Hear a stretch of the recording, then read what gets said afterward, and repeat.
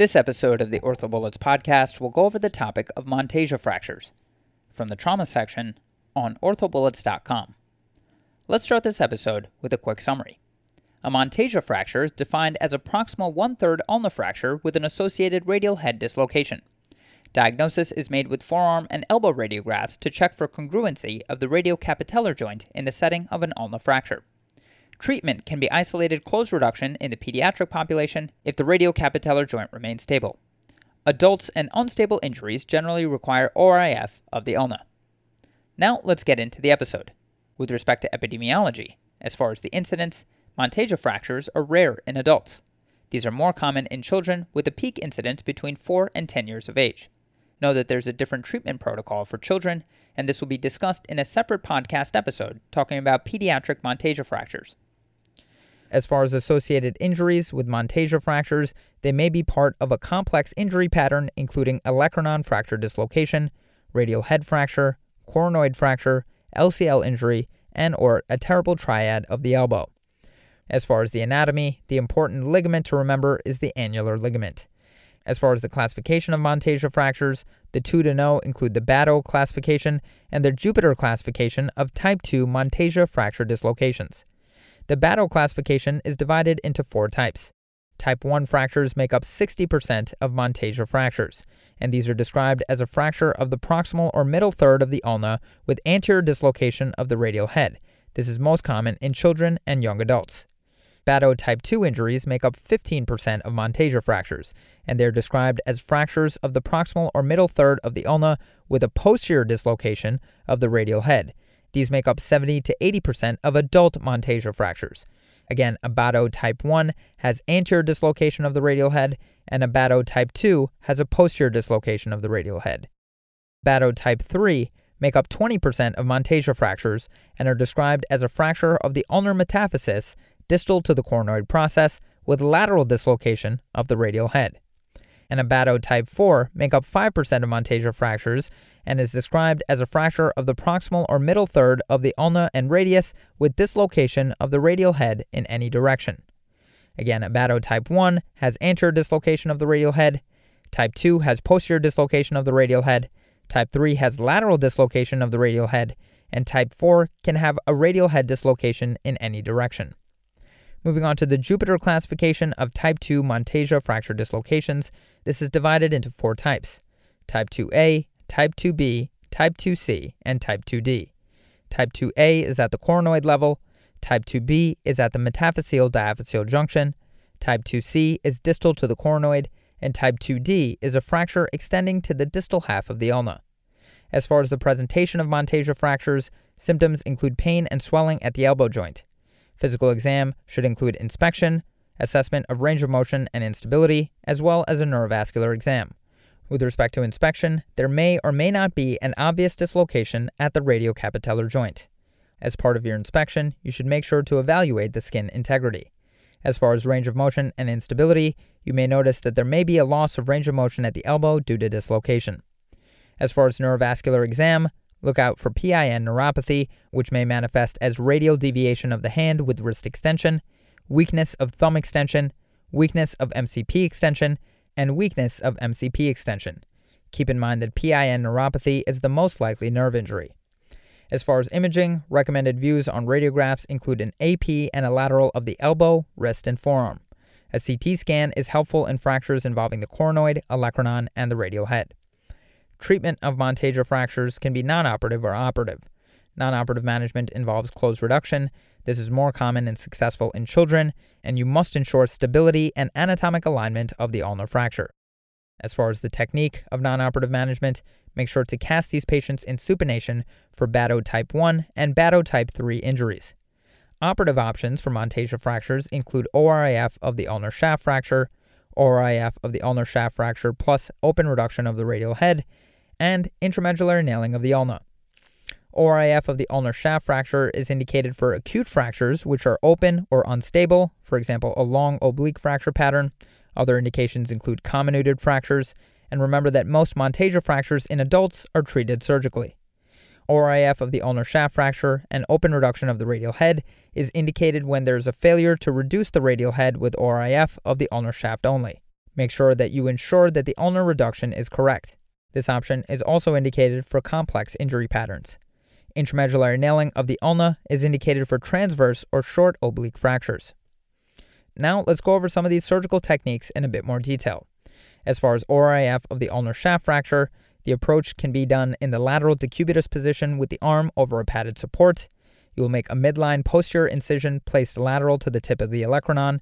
Then you will develop the interval between the flexor carpi ulnaris and anconeus along the ulnar border proximally and the interval between the FCU and the ECU distally. As far as the techniques, with proper alignment of the ulna, the radial head usually reduces, and open reduction of the radial head is rarely needed. However, failure to align the ulna will lead to chronic dislocation of the radial head.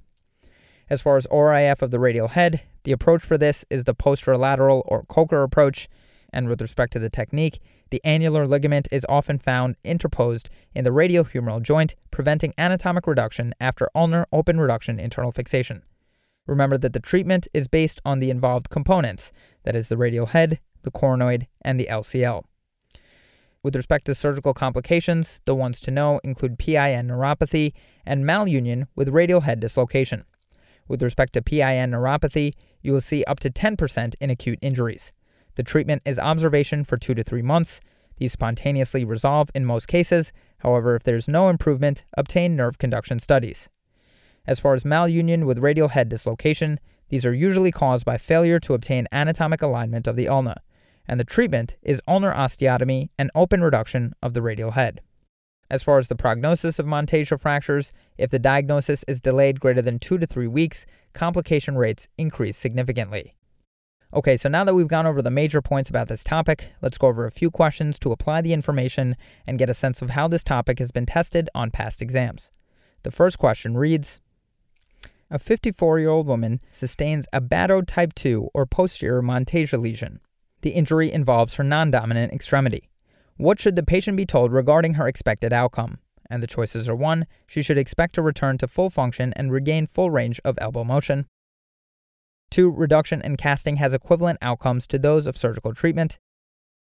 3. This type of injury is associated with a high rate of complications. 4. Nerve dysfunction is commonly associated with this injury. And 5. Ulnohumeral instability is the major complication seen with this fracture pattern. The correct answer to this question is 3. This type of injury is associated with a high rate of complications. So Bato type 2 or posterior Monteggia lesions are associated with higher rates of complications than other types of Monteggia lesions. The injury is associated with indirect high-energy trauma and less often pathologic causes. Of the 4 types of Monteggia lesions, the type 2 or posterior type is associated with the worst prognosis. These injuries are best treated surgically with dorsal plating of the ulna and reduction with fixation or arthroplasty of the radial head. The major complications seen with this injury pattern are non-union and plate failure. Almost all patients have some loss of elbow range of motion.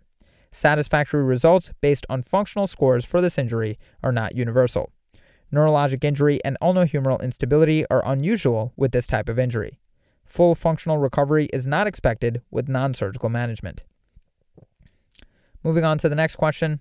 A 12-year-old male sustains an ulnar fracture with an associated posterior lateral radial head dislocation. After undergoing closed reduction, the radiocapitellar joint is noted to remain non-concentric. What is the most likely finding? And the choices are 1. Lateral ulnar collateral ligament disruption. 2. Anterior band of the medial collateral disruption. 3. Posterior band of the medial collateral ligament disruption. 4. Annular ligament interposition. And 5. Anconeus muscle interposition.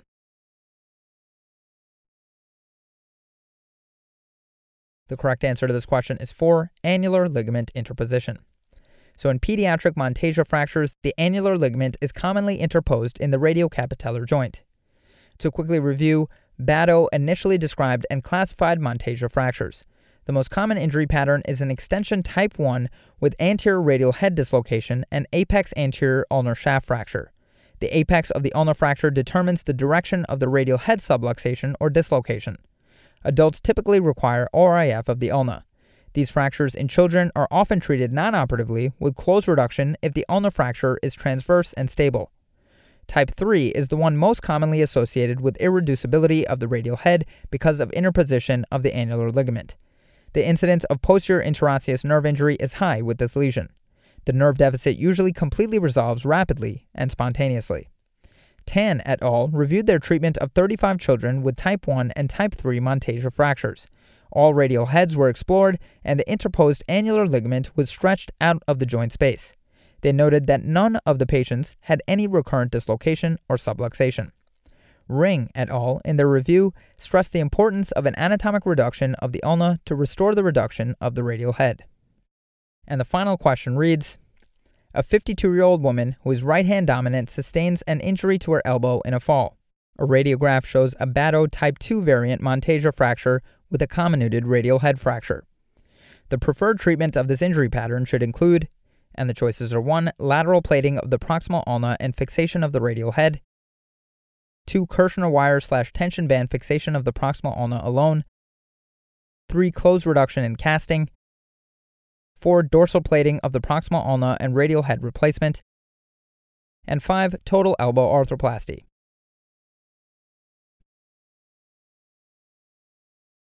The correct answer to this question is 4. Dorsal plating of the proximal ulna and radial head replacement. So the patient in the question stem has a Bato type 2 variant Monteggia fracture with a radial head fracture. The type 2 variant is associated with a higher non-union rate and poorer outcomes compared to other Bato type Monteggia fractures. While it's potentially acceptable to repair the radial head, factors such as higher degrees of comminution and older age lead toward replacement as the treatment of choice. Plate and screw fixation is favored over Kirschner wire/tension band fixation because this is not a simple olecranon fracture. Plate placement in a type 2 fracture is dorsal to counteract very high tensile forces associated with fixation failure. That's all for this review about Monteggia fractures. Hopefully that was helpful. This is the OrthoBullets podcast, a daily audio review session by OrthoBullets, the free learning and collaboration community for orthopedic surgery education. Keep in mind that these podcasts are designed to go along with the topics on orthobullets.com, and in fact, you can listen to these episodes right on the OrthoBullets website or mobile app while going through the topic. If you've gotten any value from the OrthoBullets podcast so far, please consider leaving us a 5-star rating and writing us a review on Apple Podcasts. It will help us spread the word and increase our discoverability tremendously. Thanks so much, and we'll see you all tomorrow.